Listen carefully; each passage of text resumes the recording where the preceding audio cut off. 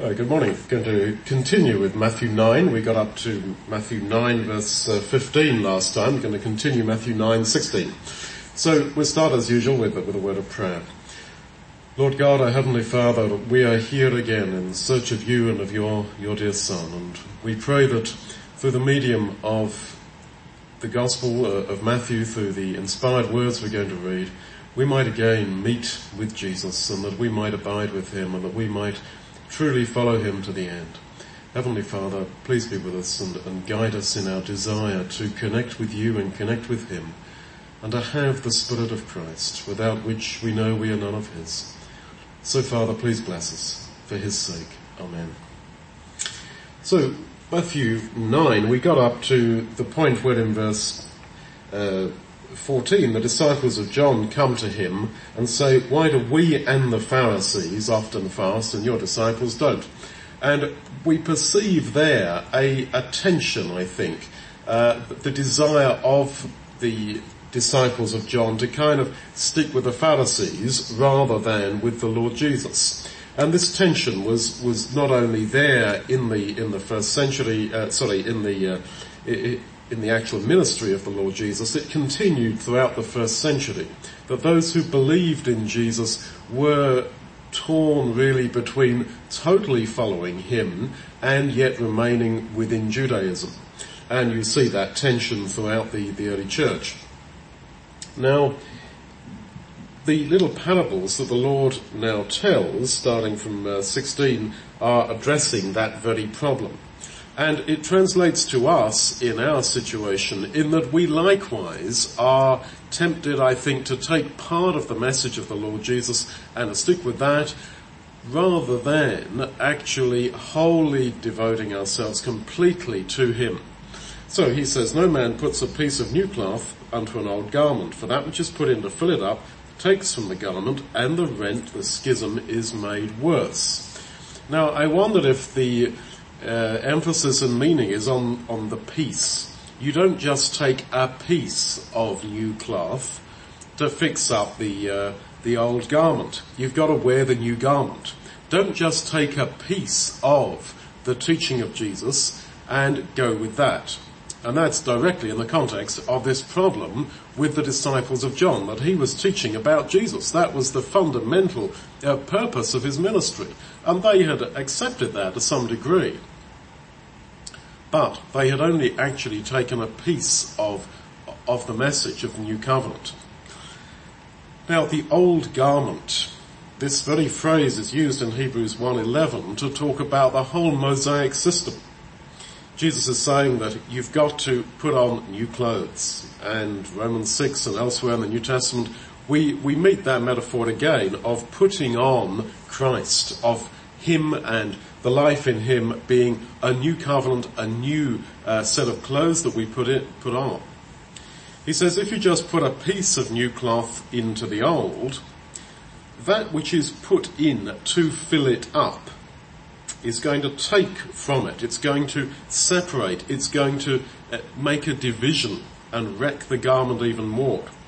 Now, when we read about that which is put in to fill it, this is this Greek word pleroma, which is elsewhere used about fulfilling. And it's used about the fulfillment of the law in Christ, and Ephesians 4:13 uses the word the fullness of Christ. So he's saying, look, that fullness which is possible in me, that fulfilling of the law of Moses is not going to come about by taking just bits and pieces, a piece of the new cloth, a piece of my teaching, and trying to fix up the obvious problem that there was with the Mosaic law, that it was not bringing salvation, and as Hebrews makes it clear every year in any case, there was a remembrance made of sins unforgiven through the Day of Atonement. So he's saying that if you do this, then it will take from the old garment. It will separate or divide. That's the meaning of the Greek word there. And the rent, the schism, is going to be made worse. And that word, schisma, the rent, is used elsewhere about divisions between people, especially the Jews, concerning Jesus. You get it in John 7:43, John 9:16, about how there was a division over Jesus. And Jesus is saying that's inevitable. And if you're just trying to patch things up, then this division will get worse. If we put on the new garment, if there is a total devotion to him, then there is no schism between us. And of course it's significant that when the Lord dies, they gamble over his garment because it was seamless. His garment was without seam.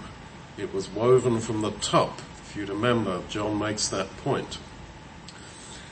Well, he says that the rent is made worse. We're still in verse 16, at the end of verse 16, and the Greek word translated worse definitely has a moral dimension. It's made evil. It's made more evil, more sinful. So I think he's saying that, look, this tension which there is between you and me, because you want part of my teaching and yet you're buddy with the Pharisees and you're in with the Jewish system, look, this initial tension is going to end up sinful. Very sinful. You've got to completely give yourself to me and to take on my teaching in wholeness, or else the whole situation is going to become far worse. And have we all not seen that, I suspect, in our history, in our experience with Christian churches and with division, that I would say that reading in, I suppose, a bit here, but that division ultimately comes from a lack of having wholeheartedly taken on board the message of Jesus. And just taking bits and pieces that happen to fit in with our culture, with our expectations, etc.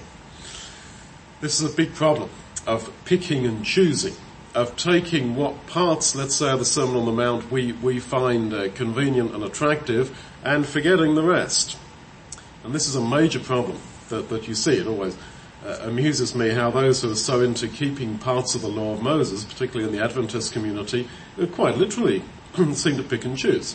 We'll keep the Sabbath, or parts of the Sabbath regulations, but we won't do this, that and the other, but we'll choose that bit and we'll choose that bit, etc. But this is not the way to go. And yet morally, and this is more the point for us, we all have the same temptation to take just that which is convenient. For example, you may be a member of a church that's very happy and that's your social club. And you look at the teaching about going to church, saying not the assembling of yourselves together. Oh yeah, sure, go to the meeting because that's your social club. You wouldn't know what to do on a Sunday morning unless you went to church. That's all very well and good, but there's a whole load of other teaching in the Lord's covenant which may be not quite so convenient for us. And the point is, if that's how you go, if you just pick and choose, take a piece of the new and put it into your old way of life, you're going to destroy yourself. And he makes the point more powerfully in verse 17. You don't put new wine into old wineskins. Now the new wine is clearly a reference to the blood of Jesus, the new covenant. Or else it will break them, or shatter, or divide them. And again, the context is of John's disciples uniting with the Pharisees, it seems, against the disciples of Jesus. And Jesus is saying that what's going to happen is that there's going to be real destruction of life through schism. And schism within the church, within the community of believers, is really like a cancer. It's carcinogenic. And it destroys people. And that's why any kind of division that we allow or push forward or whatever is definitely so sinful because it shatters people. And he says that if you do that, then the new wine will run out. And that, in verse 17, and you may like to scribble this in your margin, that is the same word that is translated shed when it is used about the shedding of the blood of Christ. Classic one, Matthew 26 verse 28, Christ's blood of the new covenant was shed. The connection is pretty clear. It ran out. The wine runs out, same word, shed. So then, failed spiritual life, the life which only partially accepts the new wine of Christ, but refuses to change, refuses to be new containers for it, really leads to the re-crucifixion of Jesus. You remember Hebrews 6 verse 6, that it's quite possible to crucify the Son of God afresh, etc. The bottles perish. That means that it's twice emphasized. The bottles are broken or shattered, and they also perish. And that's used, that Greek word translated perish, is used several times about the final destruction of people at the last day. So it's not just a case of accepting a set of theology, of accepting the new wine. Okay, now I can tick all these boxes, I understand this, that and the other. Unless you change, you know what? That will destroy you. All that theology, if you like, all that academic truth that you learnt and ticked all the boxes too and got baptized, that will destroy you. Unless you change. And he goes on and says, if you do, if the new wine is put into new bottles, new containers, new wineskins, both are preserved. Both are preserved. The loss is not only to the untransformed person, there's a loss and damage to the new wine. So Jesus personally is damaged by every untransformed life. Both are preserved or both are lost. It's not just a story about us as the wine skins, the flesh in which the wine is poured, as it were, getting shattered and destroyed unless we change. The wine is also lost. It is shed again. It's a very powerful metaphor. It's a very powerful teaching that we must change radically and deeply personally. And that the whole intention of our calling is not to tick theological boxes, to get, let's say, get it right about the devil, get it right about the nature of God, get it right about the nature of man, get it right about the nature of God's kingdom, and that's it, and just hold on to those understandings to the end and you'll be right. No, all that will destroy you, true as it is, unless you personally change. It's not simply having the new wine, it's in what you're going to preserve it. And as I say, think of the real damage, the shedding of the blood of Jesus yet again, that happens unless we are going to change. Now Luke's record adds a kind of a conclusion to this. It's in Luke 5:39. No man also having drunk old wine immediately desires new, for he says within himself, the old is better. And I think that appears to be a concession to the weakness of John's disciples. And the Lord is saying, I understand, because I understand human nature, I understand the conservatism which there is within us as human beings. That because you're used to the old wine, you're going to think that the old is better. Understand this. And no matter how progressive thinking you reckon you are, no matter how open-minded and liberal you think you are, you know what? You and I, we are terribly conservative when it comes to spiritual things. We stick with the old coping pattern that we've had, with old coping mechanisms, with tradition, with the way we are used to doing things. And people will go to any length sometimes, it seems to me, to stick with the old, to stick with what they have known. Now, there is unfortunately the assumption in many Christian groups, and certainly in the group that I grew up with, that conservative equals righteous. That if it's the way we used to do it, that must be right, that must be righteous, that must be the way of God.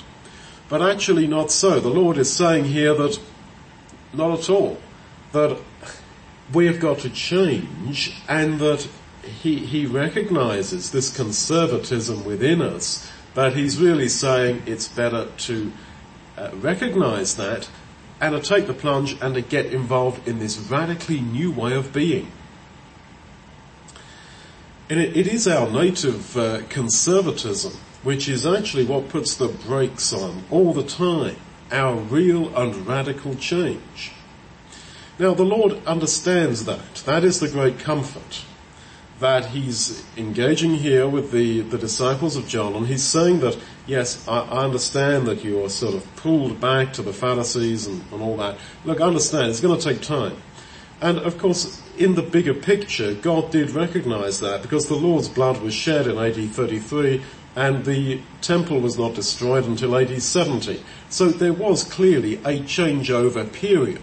It's not as if God and Jesus expected that Jewish people immediately would ditch the entire Mosaic system in AD 33. There was this changeover period that was kind of built in. Now verse 18, while he was saying all this, there was coming a certain ruler saying, please, my daughter's dead. Please come and lay your hand upon her and she shall live. So all the way through this conversation, while the Lord is saying this, there's this man, this ruler, this wealthy man used to power, sort of butting in like he's used to people paying attention to him, and the Lord is not paying attention to him, apparently. And he is saying, look, she's dead, you must come right now.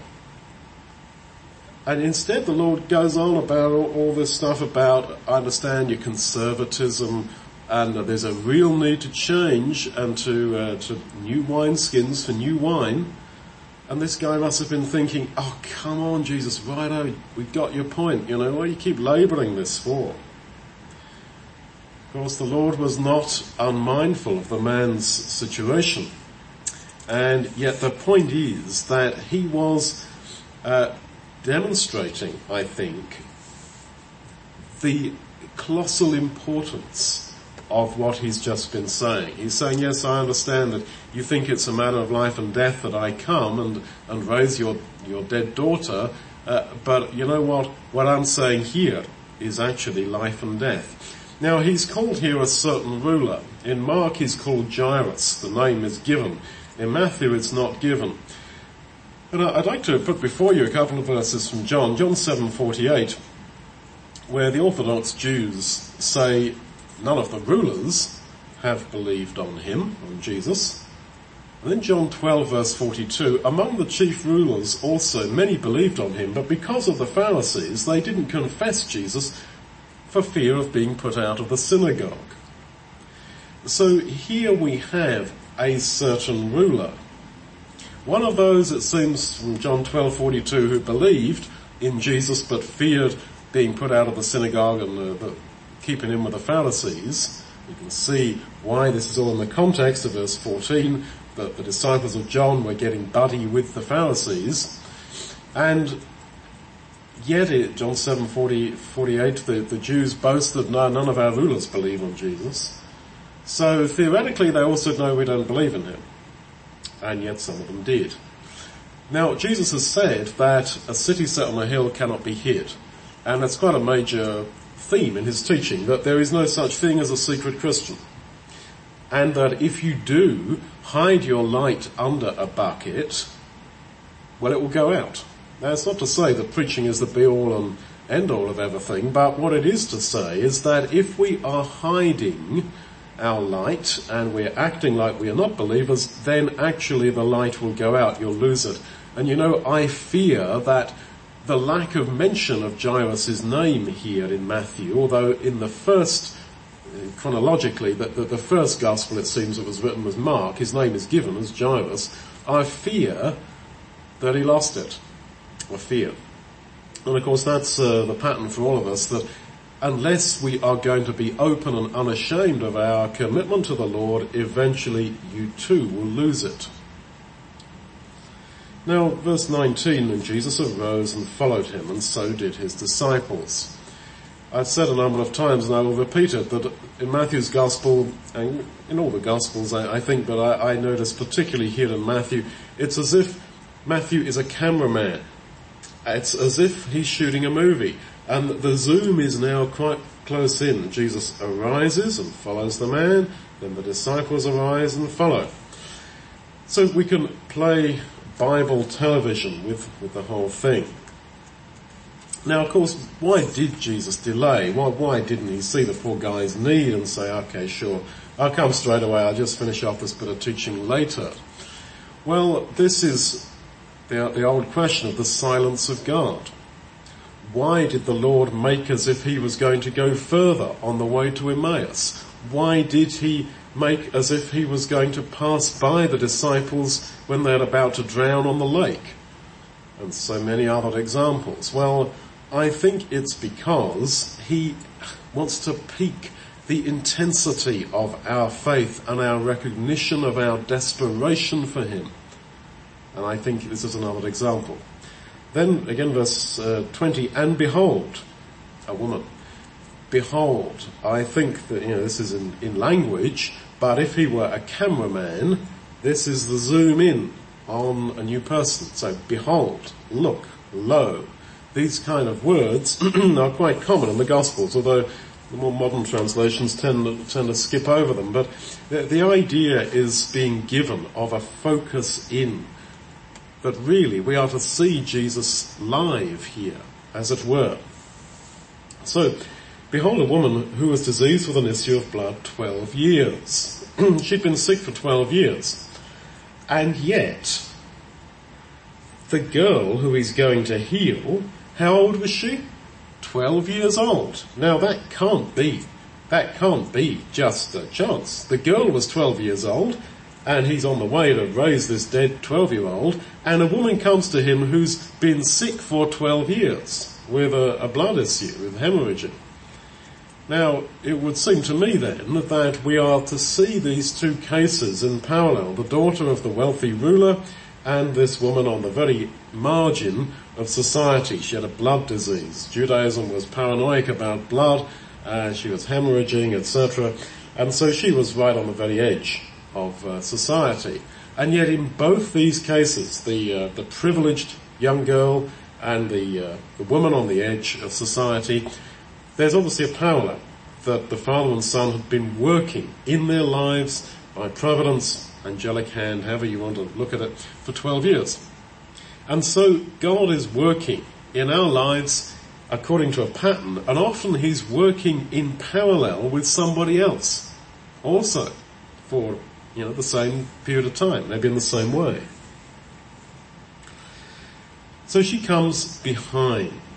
And again, we can see Matthew as the cameraman catching this woman, creeping up behind.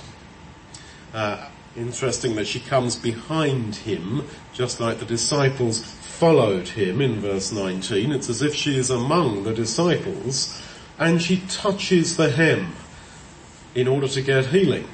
Well, the hem was what the Jews were supposed to make according to the law, a blue hem, I guess to remind them of God, blue representing heaven, etc. And yet she believed that Jesus was the healer and that healing was in his hem. Well, in Malachi 4, we're told that the Son of Righteousness, which is the Lord Jesus, shall arise with healing in his hems, in his wings, the AV says, but the idea is definitely in the hems of his garments. And she sees that there's healing in the hem. Well, she perceived that. She understood the Malachi prophecy. And yet it is also clear that she still had the idea that if you physically touch something, then you get healed. This is why Roman Catholics will travel and Orthodox believers will travel all kind of distances to get somewhere like the Black Madonna or whatever to touch. There's this whole idea of kasania in the Russian Orthodoxy to go to a holy place and touch something. And if I touch it, then I'll get healed. And this is all in all kinds of primitive religions and paganism, etc. She had this. And yet the Lord doesn't turn around and say to her, look here, honey, you just got it wrong. He heals her. But he then says, your faith has made you whole. Because she says, if only I can touch him, verse 21, if I can only touch him, I shall be made whole. She touches him and the Lord says, your faith made you whole. You don't have to touch me. It's nothing to do with touch. Your faith. And he recognizes that she had faith, understood Malachi 4, etc., the Son of Righteousness with healing in his hems. That's what healed you. And so, that is how the Lord operates with people. He recognizes that human motivation is terribly mixed. And we should understand that in our interaction and engagement with others, that human motivation is terribly, terribly mixed. And he says, okay, well, on one hand you believe, on one hand you understand, and on the other hand you've got a totally wrong idea about touching me. But okay, anyway, I'll heal you. Now, he didn't see it all in just terms of black and white. Oh, you don't get that, you haven't got that bit right, so you're out. This is the trouble with operating strict fellowship on the basis of a great big long statement of faith with all kinds of different doctrinal positions in it. Oh, you're wrong on clause number whatever. Okay, right, you're out. You're not in fellowship with us, you're not in fellowship with God, right, we're out with you. Because of course if someone's in fellowship with God, then you've got a duty to fellowship with them. And so, unfortunately, that is how things go. But the Lord was not like that. He recognized that you can believe and unbelieve at the same time. Like the man said, I believe, help my unbelief. You can have correct understanding and wrong understanding at one and the same time. But of course, he sought to correct her. But he still engaged with her, he still healed her. That's my point. So he turns him about, verse 22. Again, this emphasis right up close on the physical movement, body language of the Lord. He turns him about and says, daughter, be of good comfort. Now, he's used that phrase earlier, at the beginning of this chapter in verse 2, where he says to the paralyzed man, son, here he says daughter, son, be of good comfort. So he worked to a pattern, and in fact he uses the phrase 4 times in the Gospels. Be of good comfort, be comforted, let me come close to your heart. That's the idea. And after his resurrection, he uses the very same phrase when he appeared to Paul in Acts 23 verse 11.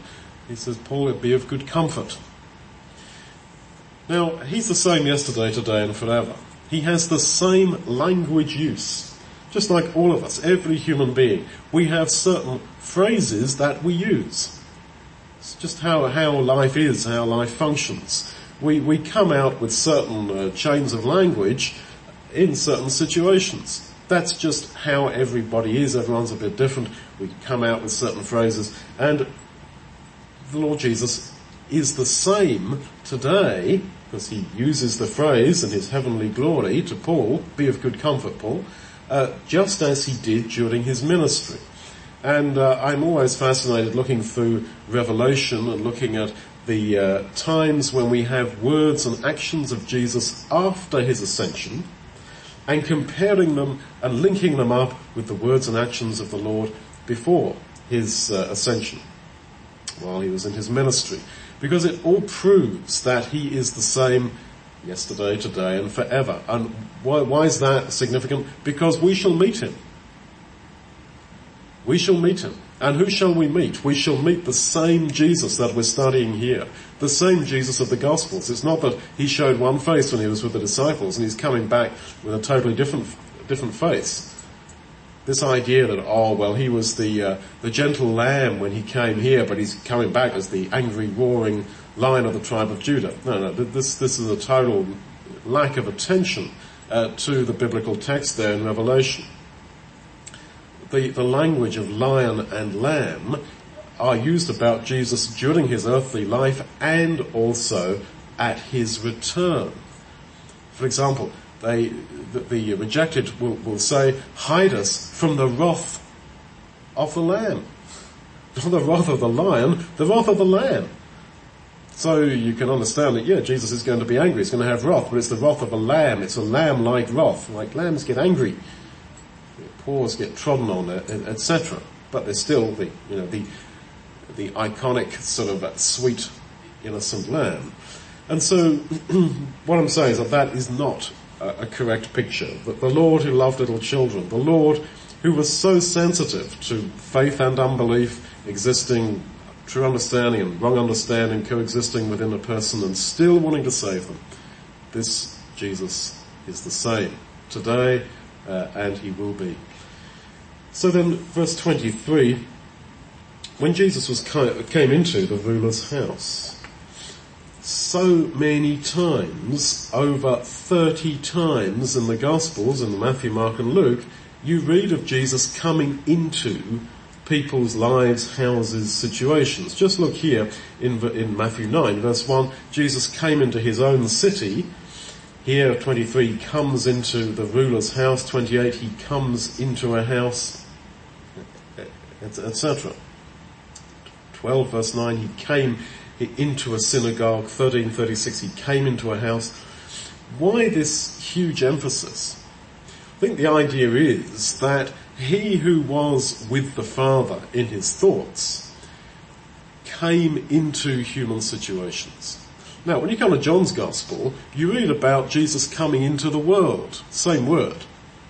And our Trinitarian friends misunderstand that as meaning that Jesus was somehow up in heaven and he came onto our planet. That's clearly not so. You can't understand it literally in that sense.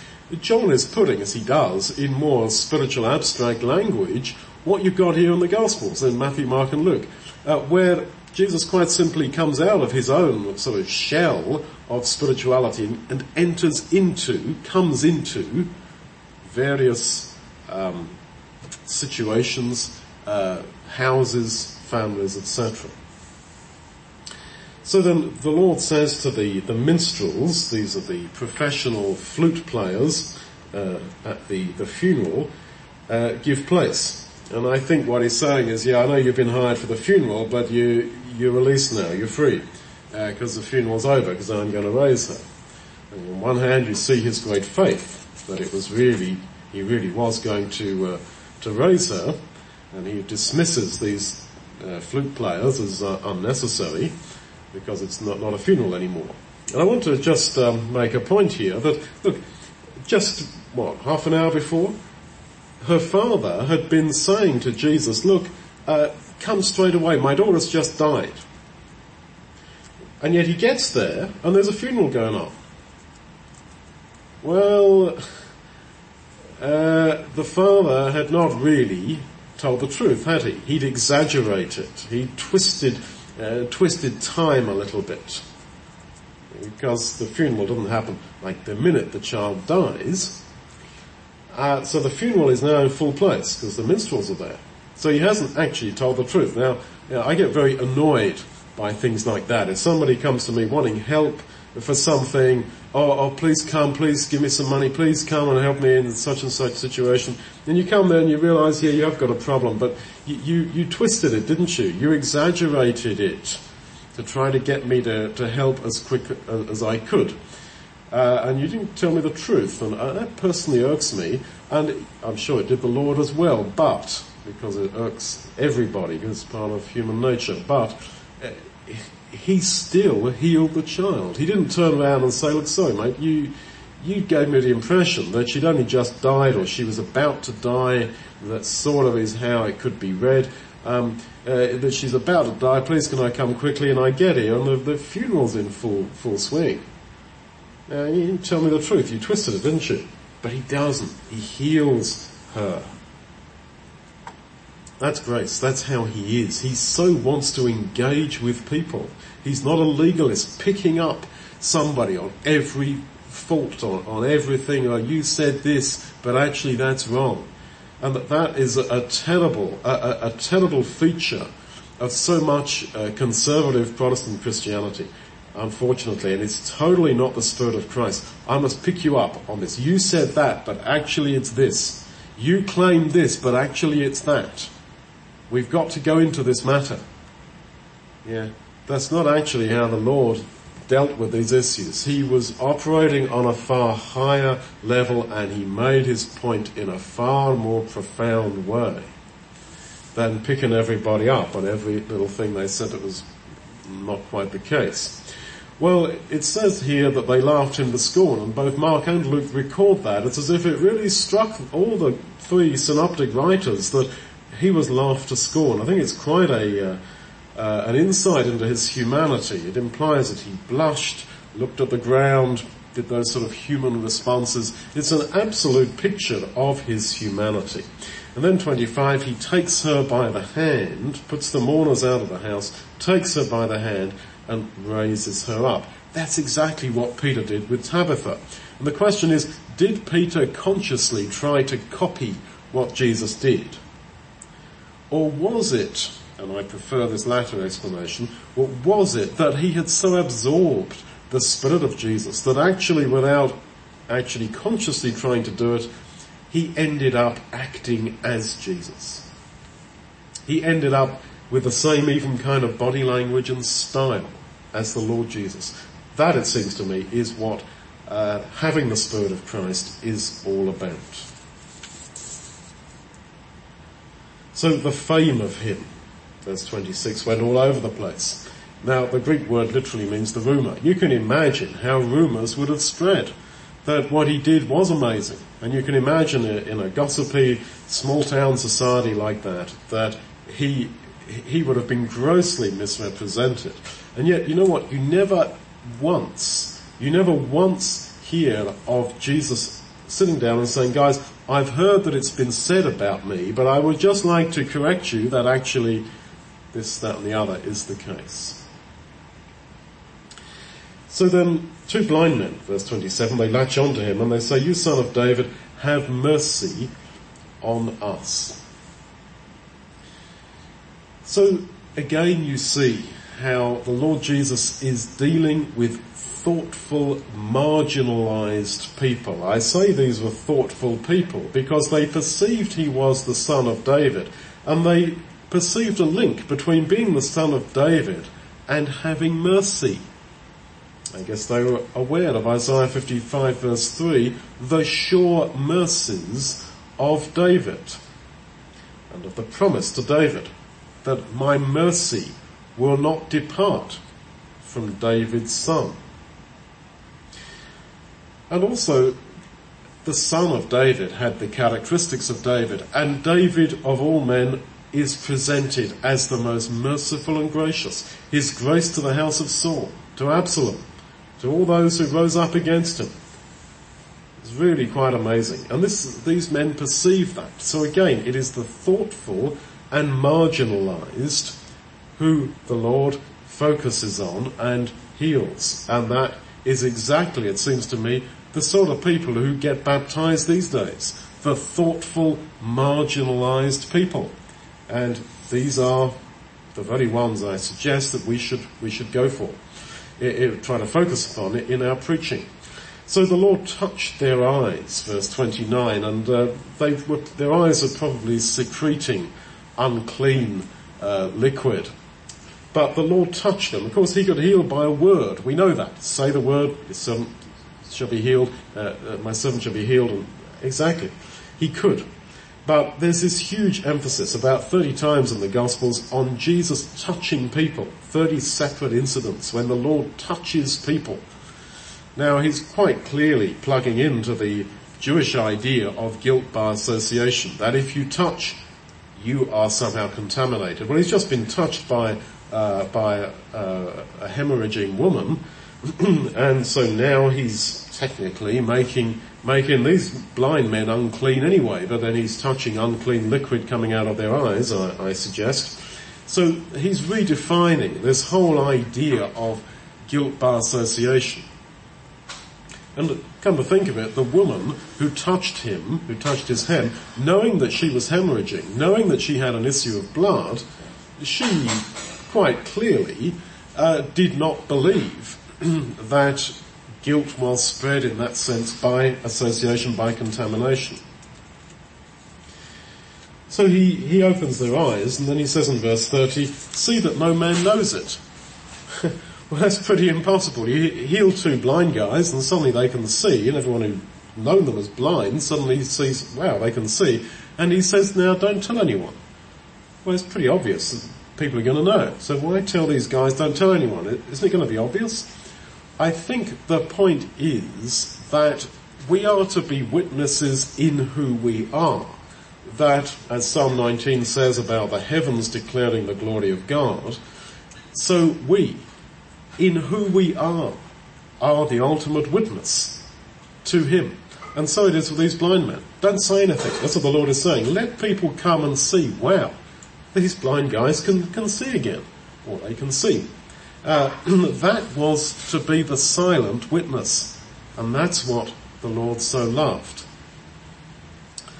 But, 31, they went out and disobeyed the Lord's chosen method for their preaching. And this is a theme of disobedience to the Lord's commands about preaching, because the Great Commission to take the gospel to all the world was not obeyed by the disciples as they should have done. They, I guess, assumed that it would mean take the gospel to Jews all over the world.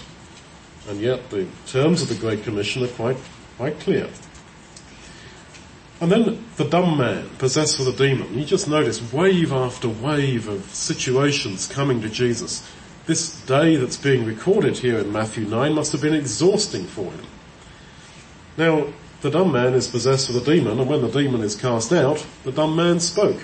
Well, there are cases now where dumbness can be cured by various methods, not always, but by therapy and operations, etc. It can be cured. Now, you can't tell me that therapy and those operations, that medical science is chasing demons. But quite clearly, the language of demon possession is simply another way of talking about illness which people at that time could not explain rationally. So then, verse 36. When Jesus saw the multitudes, he was moved with compassion on them, because they were as sheep having no shepherd. If I were Jesus, I'd have been irritated by them. I'd have thought, you people, your motivation is so poor. You people are here basically because you just want bread, or you want miracles, or you want a bit of benefit. There's so much poor motivation. But he saw all those multitudes and was moved with compassion towards them, because they were sheep having no shepherd. Now, that is really a challenge to us, to not judge people's motives, or to not let our genuine knowledge, legitimate knowledge of people's motives affect our compassion towards them. Even if human motivation is wrong, that does not mean we don't feel compassion, because we know from what the Lord says in John 6 about the multitudes that they were mismotivated. He says that to them. You seek me just because of free bread, basically, free food. And yet he still had compassion. And that's wonderful, really. He saw their basic need. It's like the Samaritan, the same word, Luke 10:33. He had compassion on the wounded man. The father of the prodigal had compassion on him. And so because of this compassion, we're told in Mark 6:34, that's the parallel record, because he had this compassion, he taught them many things. So the root motivation for all our teaching, for all our preaching, for all our witness, is because we have compassion on people regardless of their motivation. Not for any other reason. Certainly not to get any prominence to ourselves, not to prove ourselves right, prove other people wrong, not to do a PR exercise for our denomination, our church, etc. All witness, be it writing an email, be it saying something to somebody, be it talking off a podium, is because we have compassion on people. And then he says, the harvest is plenteous, verse 37, but the labourers are few. Understand from that then that if there had been more labourers, there would have been a greater harvest brought in. Now, when we read the labourers are few, it doesn't just mean few numerically. It can also mean weak. They're not very strong. There's not many of them, and they're not very good. Now, if there had been more of them, then a greater harvest would have been gathered. So I think you see from that God has delegated his work of saving people to us. And if we don't do that work, it will not happen. So if you feel, as I often feel, and probably you have done as well, you come out of an engagement with a person, a meeting with somebody, maybe passing, and you think, I didn't say anything. I didn't lead them at all to Jesus. And you can think, God, please forgive me for that. In Jesus' name, amen. And please, Lord, you'll do your thing once you get someone else to do it, basically. But you know what? Maybe, not necessarily. Maybe you were the person, and you flunked it, you messed it, that's it. Maybe there is no plan B. In fact, from how the Lord reasons here, there was no plan B for a lot of people. Because he says the harvest is plenteous. All these poorly motivated crowds, actually out of those people there's a great harvest if there were more labourers.